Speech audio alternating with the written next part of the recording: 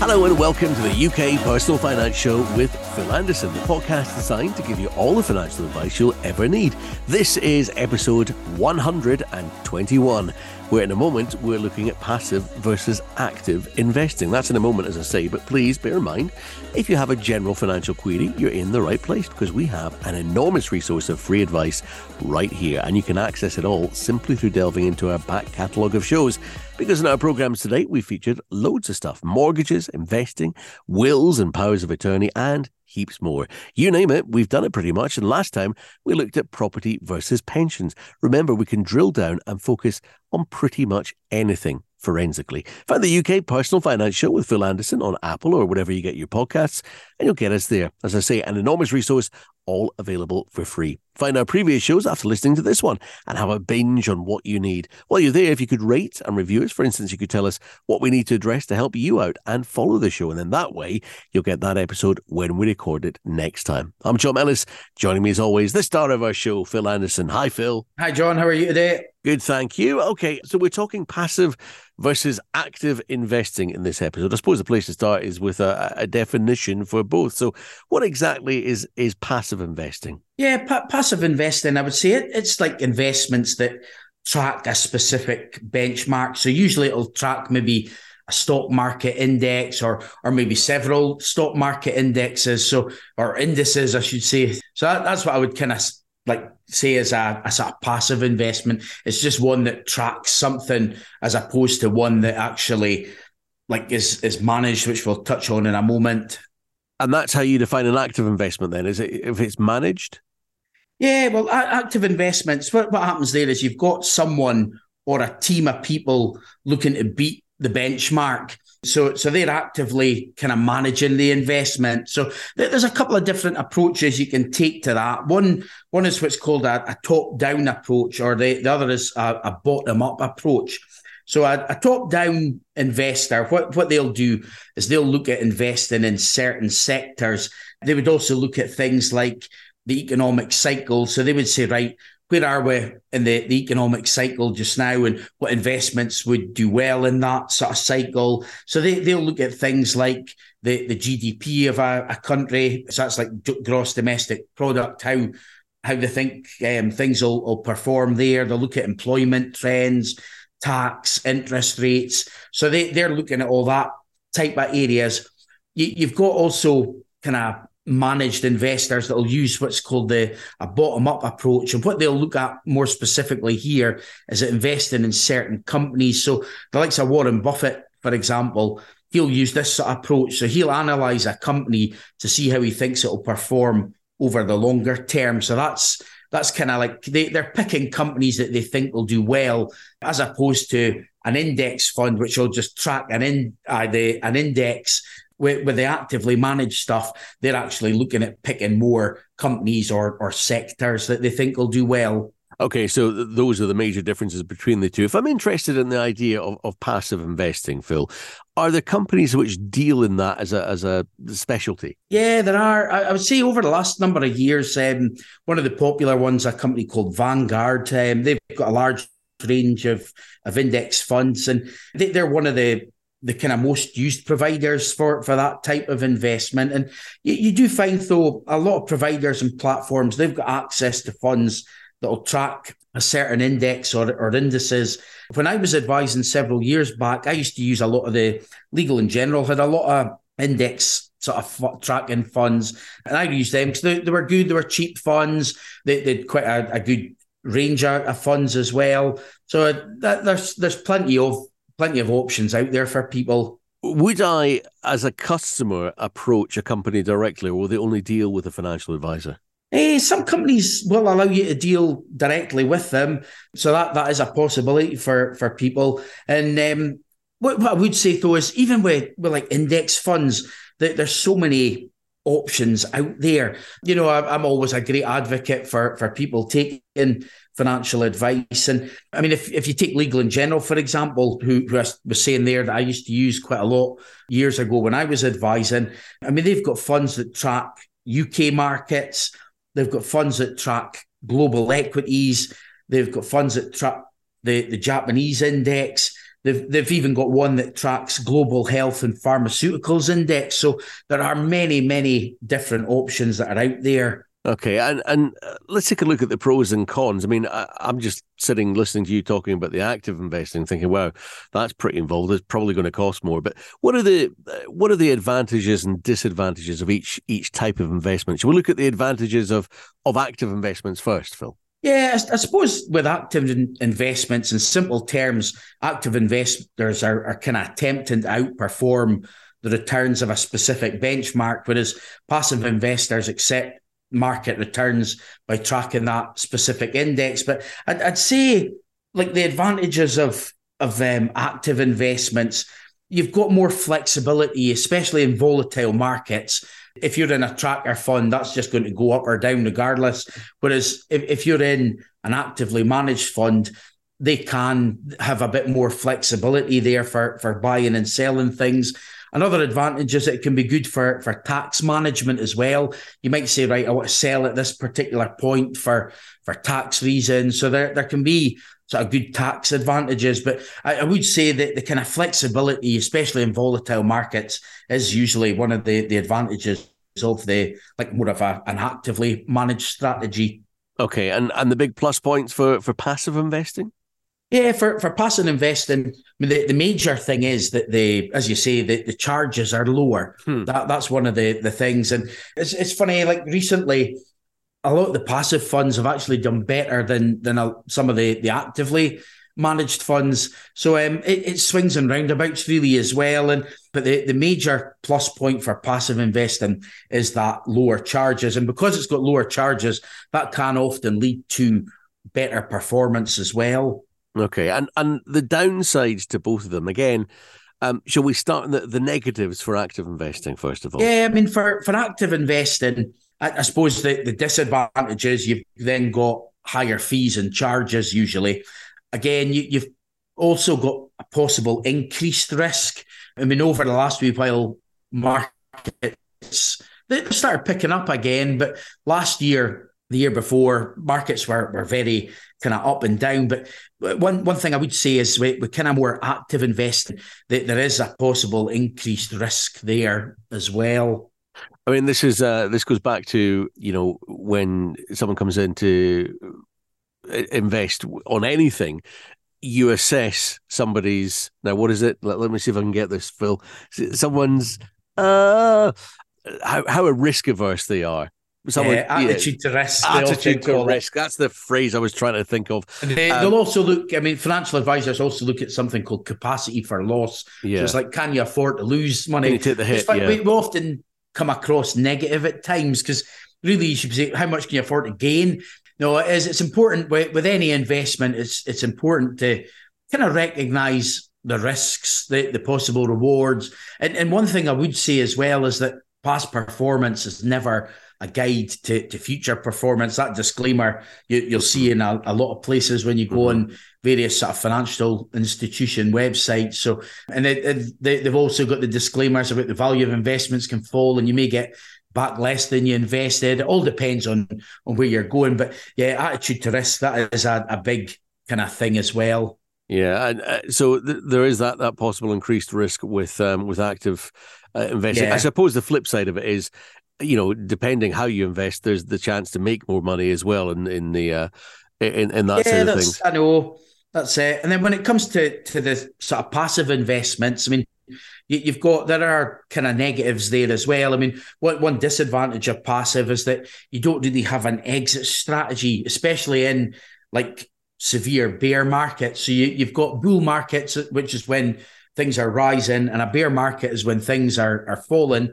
So if you're in a market which has fallen, you may want to come out at that time. But with an actively managed kind of strategy, you can plan for when you're looking to exit the markets. So that, I suppose that's probably a slight advantage of that and a disadvantage of passive investing.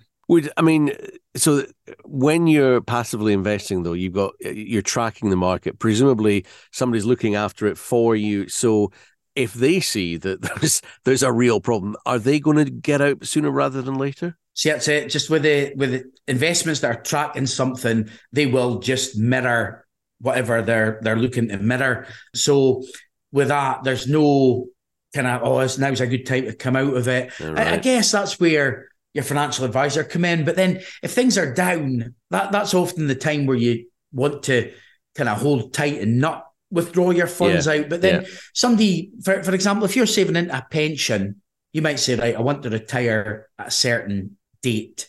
Now, it's different these days because a lot of people will, years ago, people would buy what was called an annuity. So you wanted to plan for that. The last thing you wanted was markets to suddenly plummet right before you retired.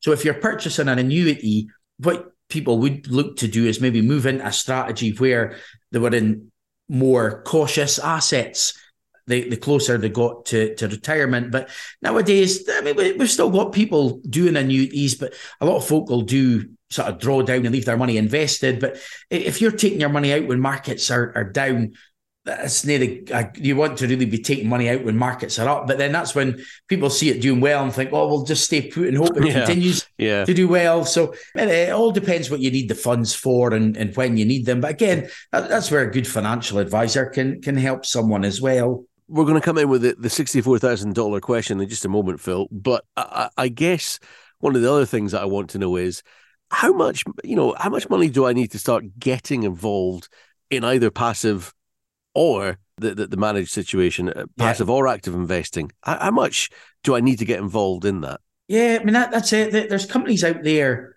that you can deal with that'll kind of start things off at, say, £25 a month that you can invest regularly. I always like investing on a regular basis because you've got what's called pound cost averaging, where you're buying in at different points as well. But whether it's like an active or passive funds that you're investing in, there are places out there that you can invest in for really quite small amounts. Same as well, lump sums doesn't have to be sort of grand amounts. I mean, I think we've covered on some podcasts, you will get some financial advisory firms that will say, look, we've got a minimum wealth value of X amount. But there's options out there for everybody. There's companies out there that I could put people in touch with if they felt, no, I'd rather kind of pick some funds myself. But I always think it's good to get financial advice because you've got experts there then guiding you on the different options.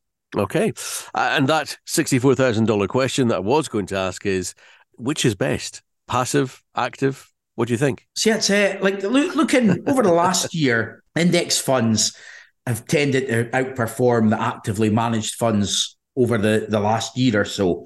You get exceptions to that. I mean, there are some active funds that have done really, really well in the last year. Most of them haven't. I mean, as a whole, last year wasn't a great year for people that were invested generally. And even if you speak to two different financial advisors, you can get two different kind of views on it. You'll get some advisors that'll be like, look, the evidence suggests that over the longer term, passive investing is best. And then you'll get other financial advisors that'll kind of say, well, our approach, we prefer the active investing because you've got somebody looking to beat the markets. But for me, probably the more important thing is you mentioned about the attitude to risk. And I would say for somebody, it's trying to get a portfolio that somebody's comfortable with. So again, weighing up the risks. I like diversified portfolios. So, I mean, it's never going to be the best performing asset class, but also it's never going to be the worst. I mean, if I look at like over the last few years, last year, a diversified portfolio went down roughly by about 6%. The best performing asset class last year was commodities, which went up by almost 42%. And then the worst performing asset class last year, gilts, which is meant to be more of a safer or less risk. Gilts went down by about 23, 24%. It just was nuts. That was meant to be the bit of people's portfolios that didn't wasn't such high risk. But if we go back over the last sort of number of years, I mean, like diversified portfolios, if I go back to kind of 2019, roughly you're up about 14% there. Year after up almost about 7%. Year after that, about 11.5%. And then last year, down about 6%. So I don't know, I'm a great believer in diversifying. So for me, that's probably as important a thing as deciding whether an active or passive investment is going to be best for somebody. Okay, you talk about diversifying. Can you mix both types, or is that not allowed? I mean, you have passive and active investments as part of your Yeah, portfolio. that's something you can do. So some advisors will call that like almost a blended solution. So I know Andrew, who's come on the podcast covering for me a few times when I'm on holiday, he's a great believer in that approach because he thinks, right, it's good to have a bit of some managed funds in there, but we'll also look to try and keep your costs down by incorporating some kind of index tracking funds as well. So that's a strategy I know he believes kind of greatly in. So yeah, you can sort of have almost like blended solutions as well. Now, on previous podcasts, Phil, we've looked at ESG investing, which from memory is a sort of a more responsible type of investing where you're putting money into things which are doing good for the world at large, let's say. That's my memory of it anyway. Is that something that you can get with passive investments? Yeah, it is. I mean, there's funds and exchange traded funds out there that track various benchmarks that align sort of with this type of investors. So going back to ESG, it stands for environmental, social, and governance. And that sort of investing is growing sort of quite rapidly in popularity.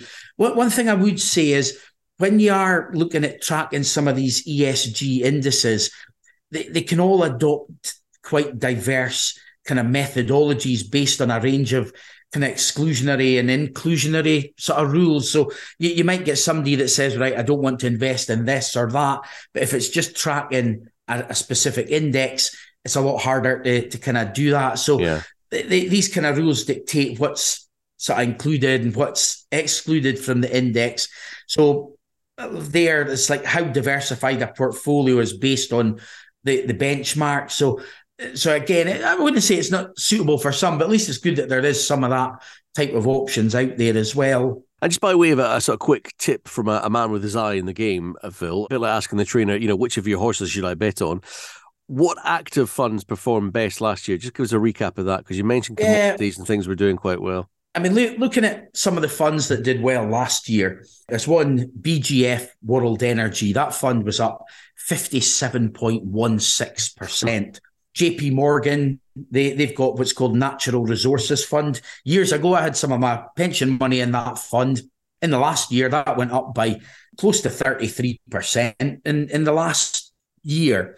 And JP Morgan also had their Latin America equity fund, which was up by 18.6%. But I would say, I mean, I mentioned earlier, past performance is not a guide to the future. And what you tend to find is that some funds may do well one year, but they can do sort of really poorly the following year. And to give you a good example of that, Morgan Stanley US Growth Fund last year was down by almost 56%. Wow. But the year before, it was one of the best performers. It was up 110% that year. So they're the sort of funds that can be really volatile. Yeah, if somebody times it right and goes in and it can do really well, but nobody knows when to time stuff. That's the kind of thing that is really hard to do.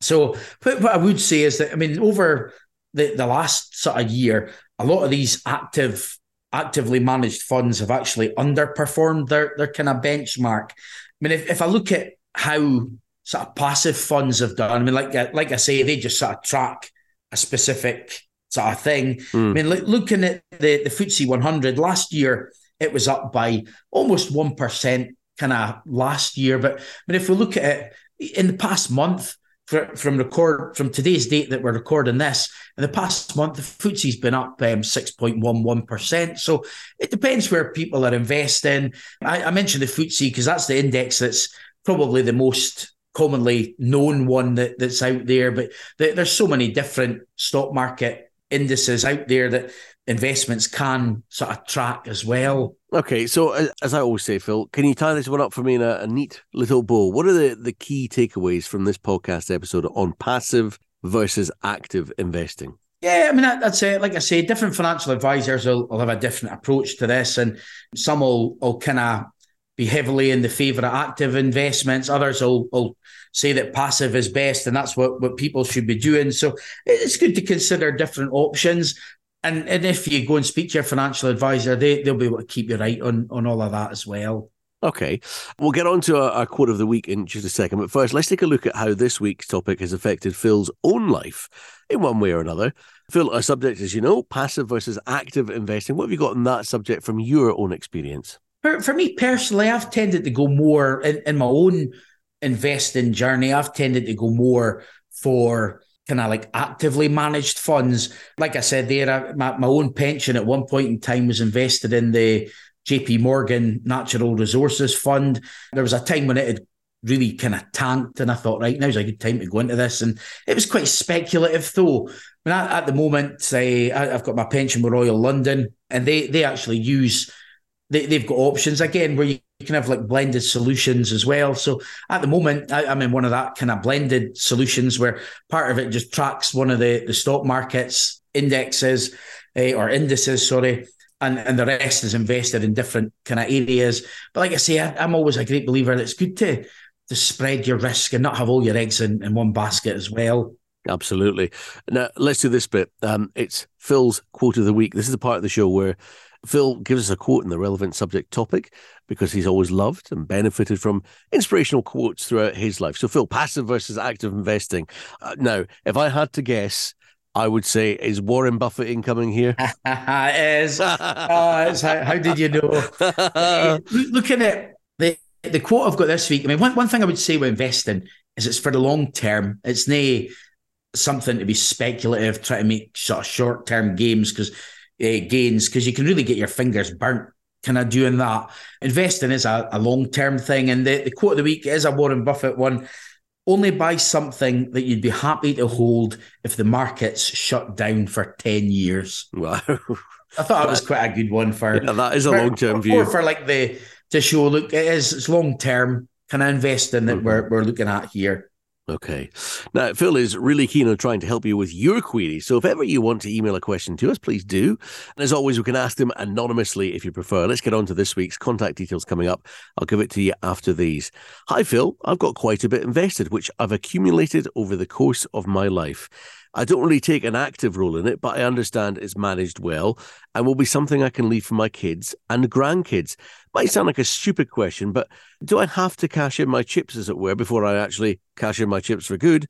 Or can I pass on the investments, managed as they are, to someone else via my will? Yeah, you can do kind of either. I guess it's trying to look and say, well, what would, like, whoever you're passing it on to, what's their kind of goals and objectives going to be? The other thing I would say as well is once the money is passed on, are they going to be have the same risk tolerance as what you would? There's probably a number of factors kind of there and things to kind of weigh up and consider. But yeah, you can really do either in that situation. Okay. Next up, here's one from Caitlin in Stranraer who says, hi, Phil. I'm hoping to buy a second property to use as a short-term rental, like an Airbnb, to make a second income. A friend told me I'll have to watch where I get a mortgage for this, as some lenders won't allow a property to be used in this way. So I was wondering, are there any lenders who do mortgage products specifically tailored for this? That's one good thing. You've got, I mean, some companies will do mortgages for holiday lets. You've got others that are happy to do kind of Airbnb. You've got your more traditional buy-to-let lenders. They like it if you've got like a tenancy agreement in place as opposed to Airbnb. But these sort of like Airbnb sort of places, they're becoming a lot more popular now. I think as traditional buy-to-lets change due to the sort of tax position and things, people are looking at more, right, how can I make more money? And Airbnb is one of them. But yeah, there are lenders that will consider lending on properties that you're looking to kind of use for that purpose. Okay. I would just say as well, before you get in touch with the question, you might want to take a look at our back catalogue because we've covered a lot of topics now and we may well have touched on what you're interested in. I'm John Mellis. Thank you for joining us for episode 121 of the UK Personal Finance Show with Phil Anderson. For some reason, every time I say 121, I keep thinking of the darts. If you feel you need a helping hand with anything we've been discussing or anything else of a monetary matter, find Phil for Finance. Search Phil Anderson Financial Services online or join the Facebook group for the show. Search Personal Finance Community. That's Personal Finance Community on Facebook. Phil's on Twitter and LinkedIn as well, or why not email Phil a question he can answer on a future show. His address is phil at philandersonfinancial.co.uk. That's Phil at philandersonfinancial.co.uk. Send him your question. And like I say, Phil could be answering it in an upcoming podcast. And please be assured, we won't use your real name if that's how you prefer it. Remember, if you found this useful, please rate and recommend us. And please follow us on Apple or wherever you get your podcasts. That way, you'll get us every week with the info you want when you need it. You'll get all the links you need on Phil's social media. Good luck with your money. Phil's doing his best to help make that cash go further. We'll see you next time, and thanks for listening. Thanks, John.